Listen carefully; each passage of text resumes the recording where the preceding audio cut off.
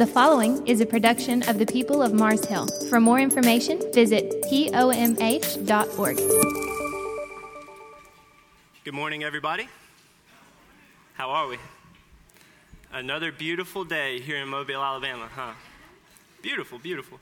So, those of you who do not know who I am, my name is Parazine, one of the pastors here on staff here. I am filling in for Kyle Bashirs this morning. He is out of town, and so I don't typically teach on Sunday mornings, but when I do, I fill in for Kyle. So here I am. Maybe this is your first time. I want to say welcome to you, tell you a little bit about what we do here at Mars Hill. We have a high view of God's Word, and so therefore we want to be faithful teachers of God's Word. My prayer this week is that you, the church, walk away with a clearer understanding of what God's Word says, so that way we can hear it, that we can be comforted by God's Word, we can be convicted by God's Word, and God's Word can begin to transform our lives. And so that's what we do. And so in doing that, we teach through different books of the Bible.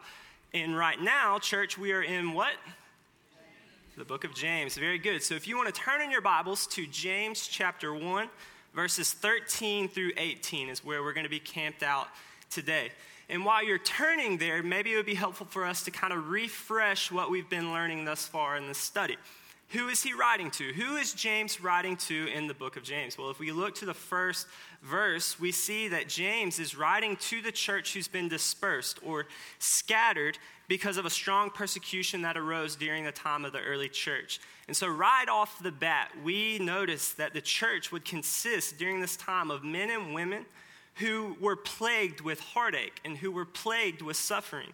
They were refugees, so to speak, in another country. They were forced to live in a place that was not their home. And so this is a people that have been afflicted with poverty and oppression. They were scorned and they were blasphemed. The wealthy took advantage of them, oppressing them day and night. The rich would drag them into courts, as we will see in chapter 2. Life was not easy for the church at this time. And so there were people suffering in a foreign land, plagued with heartache, stripped from the comfortable life they once knew. The church during this time, life for them was difficult. And I think if we're honest, we would notice that not much has changed between then and now. Trials are just as prevalent within the life of the church now as they were when this letter was written then. I think if we came back tonight and had an open mic night and we passed the microphone around and just shared trials that we've gone through within the past 6 months, I think we would be here all night. We would be here until Wednesday. This has just been a difficult season for the church here at Mars Hill. But I think God's timing in all of that has been perfect because we just finished studying the book of Ruth.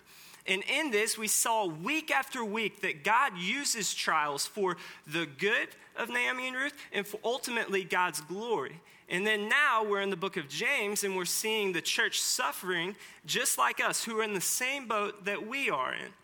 And so I think we are learning that it doesn't matter who you are. It doesn't matter what generation you grew up in. It doesn't matter what town you grew up in. It doesn't matter what continent you lived on.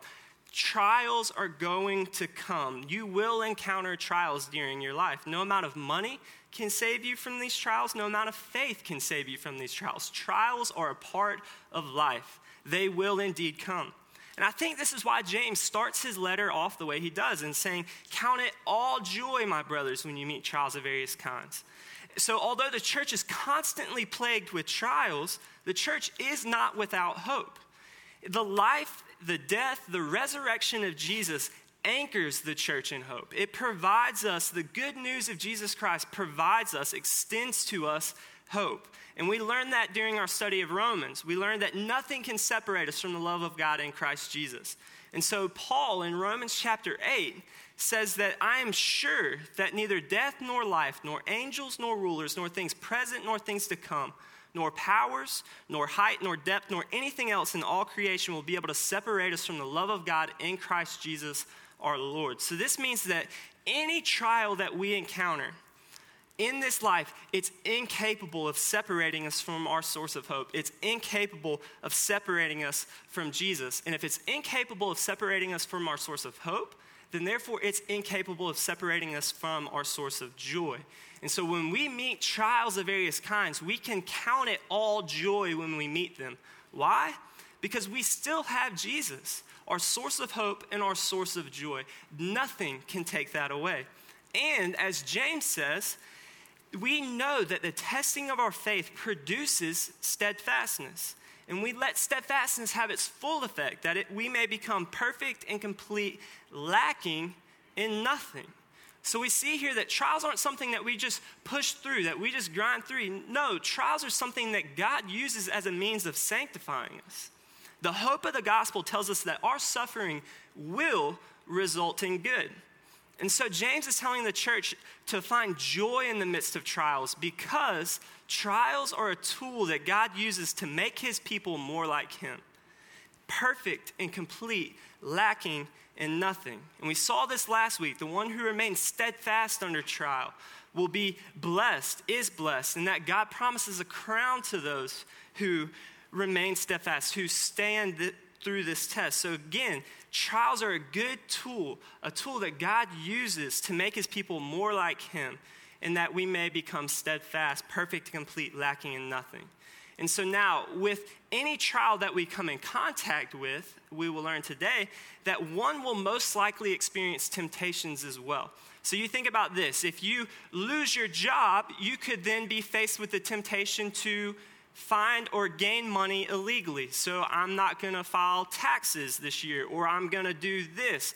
Trials come with temptations of some sort. Maybe your marriage is on the rocks and you're faced with the temptation to be unfaithful to your wife or your husband.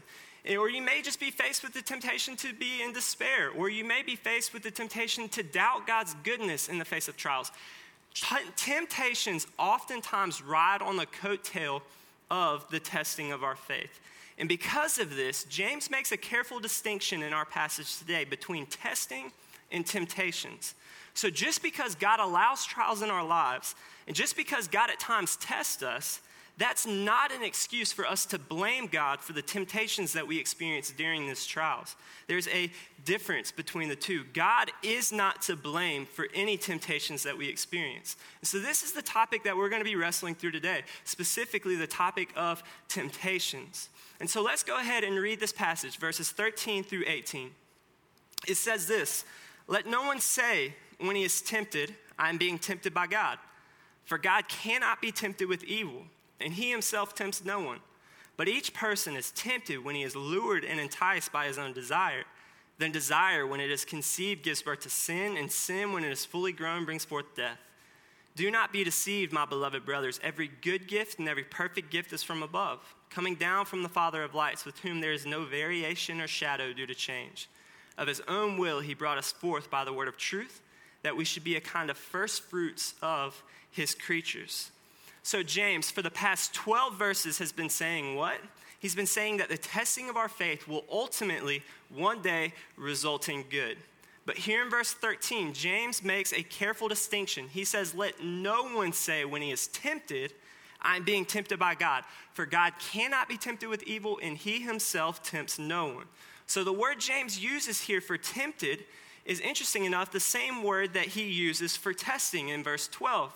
But James obviously makes a distinct difference between the two here. And what is that distinction? What's the difference between testing and temptations, or testing and tempting?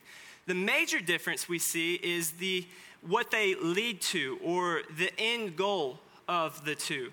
Testing of our faith, as we've seen in the previous verses, are difficult moments in our life that will ultimately result in good. Temptations, however, as we will learn today, are something that will lead to death. Testing leads to godliness. Tempting leads to godlessness. Testing is a tool that God uses to make us more like Jesus. Temptations are a tool used to lure us away from God and faithfulness to Jesus. Temptations are an enticement towards evil. So because of this difference, we see James make a bold command. He says, when you are tempted, do not blame your temptation on God. And why? He gives us two reasons. One, because God cannot be tempted with evil. And two, God tempts no one. So think about this for a moment. Let's think about this logically. If the goal of temptation is to lure us away from God and faithfulness of Jesus, to lead us away from godliness, to lead us to godlessness, then it's impossible for God to be tempted, because God cannot be lured away from himself. He can't be lured away from godliness. God cannot be unfaithful to himself, nor would he ever lead anyone else to be unfaithful to himself. It's illogical to think this. Because God is good, because he is pure, because he is righteous, because he's unchangeable in nature, he cannot be tempted to be unfaithful to himself. It's impossible for God to be enticed into unfaithfulness. The Bible makes this clear, that God hates sin. So why would he be tempted into the very thing that he hates? God cannot be tempted with evil, and he himself tempts no one, as James says. God is not crafty and divisive. He's not seeking to lure us into sin. He's not trying to make us fall. Rather, he's steadfast, and he's reliable, and he's here for our good. Therefore, he is not the one to blame for our temptations. Maybe an analogy would be helpful in teasing this out. How many of you know who Mark Powell is? Okay, so you probably know two things about Mark Powell if you know him. One, you know that he's probably one of the most godly men you will ever meet. Just one of the greatest servants, one of the most kind guys. This is Mark Powell for you. He, in playing Dirty Santa, will steal your gift, and then at the end, he'll give that to you back. Like that's a perfect summary of Mark Powell. But number two, if you know Mark, you know that he is vertically challenged, meaning he is short, as you see by the picture here. And so Mark Powell had a birthday a few weeks ago. And in his birthday, he got a bag of Dove dark chocolates. You know those little dark chocolates? He got a huge bag of those. Well, after his birthday, I come into my office one day, and there's Dove dark chocolates just dispersed all throughout my office. I think I counted 16 of them hidden in different areas of my office. So what would you logically come to the conclusion? That Mark Powell did this. Why? Because it's his chocolate. Well, upon further investigation, I began to realize this couldn't be Mark Powell. Why? Because of the location of the chocolates hidden. They were on top of my bookshelf, on top of my corkboard, on top of the picture frames on my wall, on top of the door frame. Areas that Mark could not reach. He's incapable of reaching these areas. And so let no one blame Mark for this shameful act. Why? Because he cannot reach these hiding spots. Because Mark's height, he is incapable of hiding these chocolates in my office. It turned out to be Brad and Justin and a few other guys. So the point remains here. In the same way, James is saying, let no one say that God is the one tempting them. Why? Because God cannot be tempted with evil, and he himself tempts no one. Because of God's righteousness, he's incapable of sinning. He cannot be unfaithful to himself. And so listen, this is not a limitation on God. No, that should lead us to doubting God. We shouldn't go to the conclusion, well, if God can't sin, if he can't be tempted with sin, then he's not God. No, this should lead us to say, okay, we serve a God who is perfect and righteous and unchangeable in nature. This should lead us to worship him and trust him all the more. And so this is a beautiful truth of God. He is pure, he is reliable, he is constant, he's righteous, and he's good. There's nothing evil that concerns God. There is no evil that can lure and entice the Father into sinning. The traps and the snares of the enemy cannot thwart God and his holiness. In the end, God cannot be tempted with evil, and he is without temptation. The God we serve is good, and the way that he interacts with his children is good. There is no temptation that can ever step into his presence. Now, the beautiful paradox of the gospel is that Jesus, the Son of God, came and emptied himself, not counting equality with God a thing to be grasped, and became a servant. And he, as Hebrews 4 tells us, was tempted in every way that we were, yet remained without sin. So we see Jesus being tempted in the wilderness with food, security, and power, yet he remained pure, not defiled by an ounce of sin. God is perfectly sinless. The Father is incapable of being tempted, and we must rest assured that he will never tempt us. So God is not to blame for our temptation, and he's certainly not to blame for our sin. But as we continue to read, each person is tempted when he is lured and enticed by his own desire. Then desire, when it is conceived, gives birth to sin. And sin, when it is fully grown, brings forth death. And so we are tempted when we are lured and enticed by our own desire. James is using fishing language here. Do we have any fishermen, fisherwomen in here? None. Not a one, okay? So this analogy may be foreign to us. But think about what you do. Maybe just imagine, since none of you are fishermen, just imagine the concept of fishing for a moment. What do? How do you try to catch a fish? You try to catch a fish by luring them and enticing them. You try to catch a fish by lying and deceiving those poor little guys into biting your hook. I've concluded that after this study, the sport of fishing is a deceitful, evil practice that we should all avoid. It's hilarious. I will probably still go fishing with my father-in-law this summer during snapper season. But think about the logistics of fishing for a moment here, okay? You're trying to trick the fish into thinking that he's getting a good thing when he's not. In actuality, you're tempting the fish with something that will ultimately lead to its death. You try to disguise the hook with something enticing. You take that poor, juicy, squirmy little worm and you stick it on the hook and it's squirming around. And what you do is what happens next? You take that poor little innocent worm and you throw it out into the water where you think it's gonna be and you try to lure them in. And so then here this worm is sitting perfectly in the middle of the water and the fish looks at that and it becomes enticed. Its craving prompts it to swim over there. And so this fish, looking at the worm, is like, wow, that's a delicious looking worm. It looks so good. I'm actually really hungry. My stomach's growling.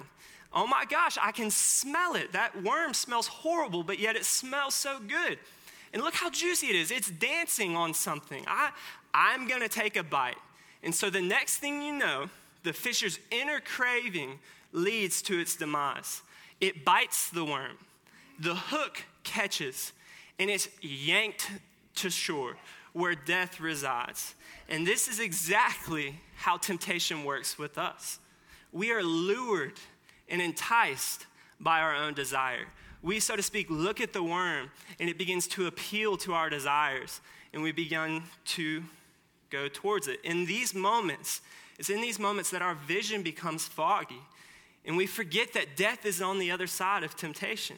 As Thomas Brooks says, he says, Satan's first device is to draw the soul into sin, is to present the bait and hide the hook, to present the golden cup and hide the poison, to present the sweet, the pleasure, and the profit that may flow in upon the soul by yielding to sin, and to hide from the soul the wrath and misery that will certainly follow the committing of sin. So temptation is a monster that comes in the form of the desirable.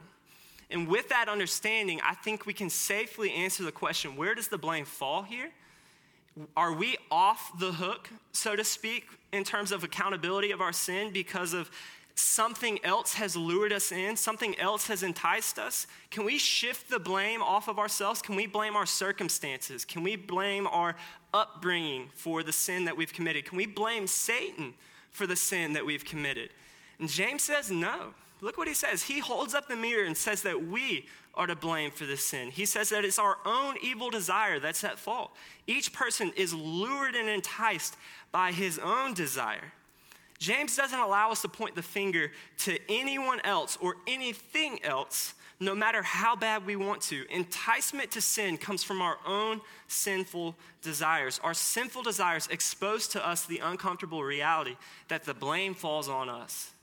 And because of this uncomfortable reality, we are blame shifters by nature. We don't want to take accountability for the sins we've committed. And we see this perfectly displayed for us in Genesis 3. Specifically, right after committing sin, the first sin that we see in Genesis 3, God comes to Adam and he says, "What have you done?" And Adam says this. He tells God, "The woman whom you gave to be with me, she gave me the fruit of the tree and I ate it." So Adam's like, he's well aware he's committed this sin. But no. It's not me. It's the woman that you've given me. So we see blame being shifted off of himself. And so God turns to Eve and says, "What have you done?" And Eve then responds, "The serpent deceived me and I ate." So no, God, it's not my fault. It's the serpent. He talked me into it. And so again, we see blame being shifted off of ourselves. And God then gives no opportunity for Satan to speak or respond. Why? Because Satan would have then blamed God. If you shift blame off of yourself long enough, the blame will eventually land on God. Well, God, you created me like this. I was born this way. You placed me in the garden. You created the fruit. You created the serpent. If you hadn't have done these things, I wouldn't have sinned. Therefore, you, God, are the one to blame. You are the one at fault. And James takes this chain of logic and throws it in the garbage. He says, no, no, no, no, no. Each person is tempted when he is lured and enticed by his own desire. And so, with that being said, I feel like we need to make a clarity or clarify something really quick before we go any further. Although temptation leads to sin, and we're to blame for this, temptation in and of itself is not sin.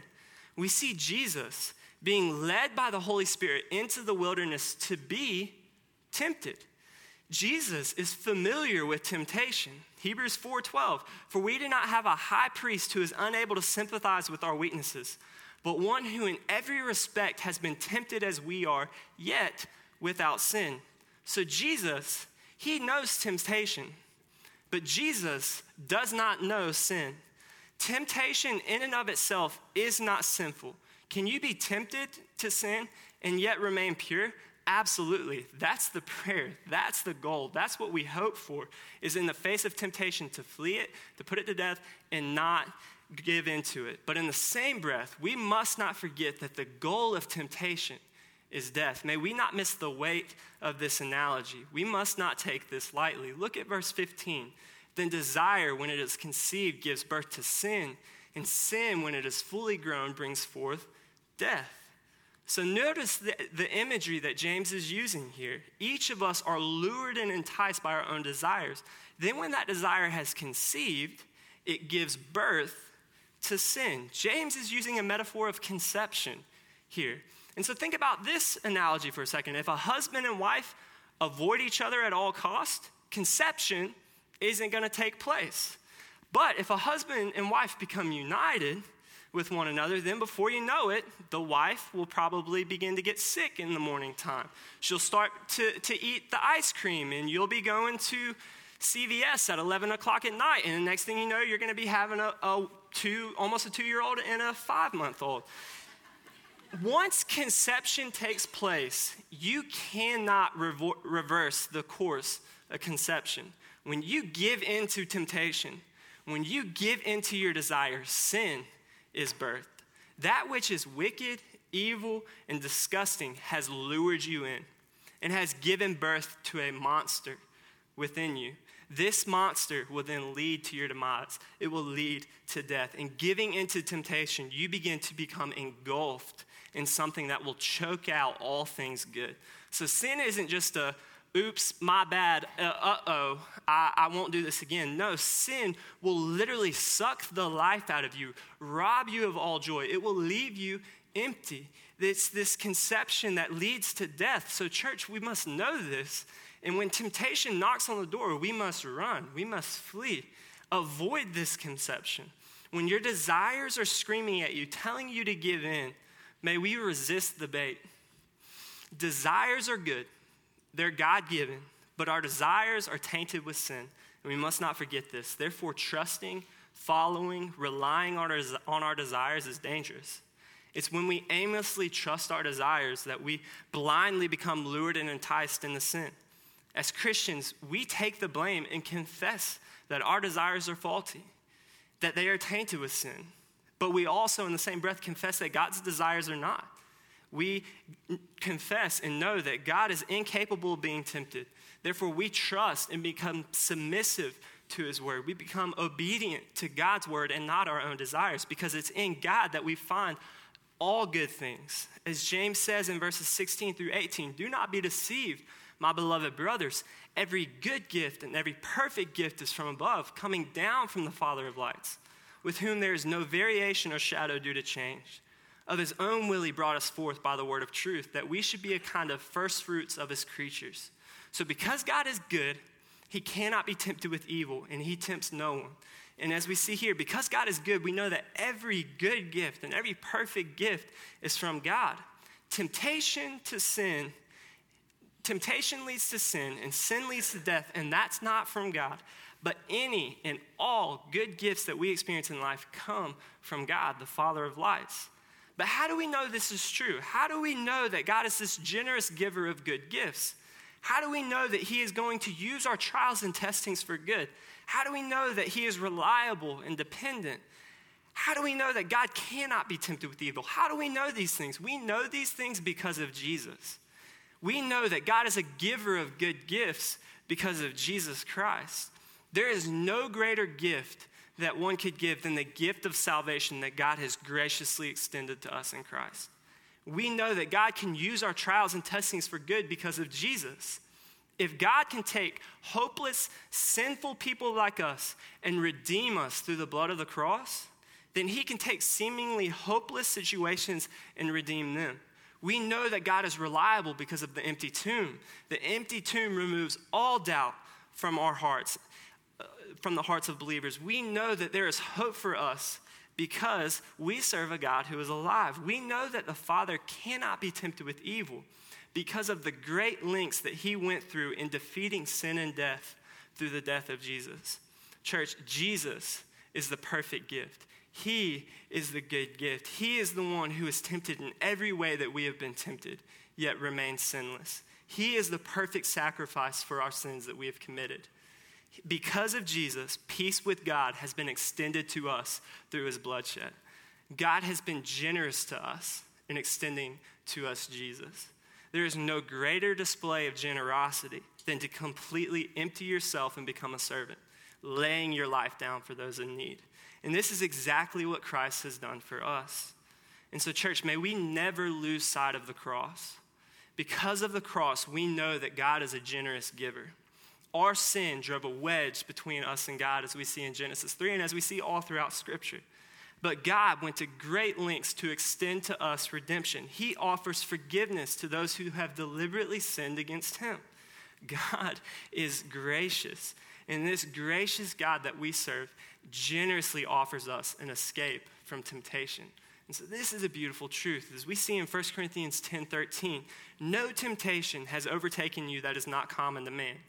God is faithful, and he will not let you be tempted beyond your ability. But with the temptation, he will also provide the way of escape, that you may be able to endure it. So, church, listen, when temptations come, God's not sitting far away from us with his arms crossed, disgusted by us. No, God, the generous giver of all gifts, has provided for you in a way of escape, that you may be able to endure such temptations. So in the face of temptations, may we pray that God will protect us. May we pray that God would help us recognize temptations in our lives so that we may be able to avoid it. May we be a church who hates sin, and may we be a church that avoids it. May we be a church who stores up God's word in our hearts so that way we may be able to live pure lives. As Psalm 119 says, how can a young man keep his way pure? By guarding it according to your word. And so may we be a church when in the face of temptation, we avoid it, we don't let this conception take place, and we remain faithful by the gracious gift that God has extended to us, the way of escape. And so may we be obedient to this. Because of God's gifts, the punishment for our sins have been paid for if our faith is in Christ. And because of God's good gifts, a way of escape has been provided for us. So may we, in the face of temptation, avoid giving into sin. Let me pray for us. We will worship, and then we will head out. Father, we love you, and God, we thank you. God, we praise you, and we find joy even in the midst of trials. We know and we trust that you will work those trials together for our good. But God, may we never pin the blame for our sin on you. God, may we take the blame. May we confess our sins.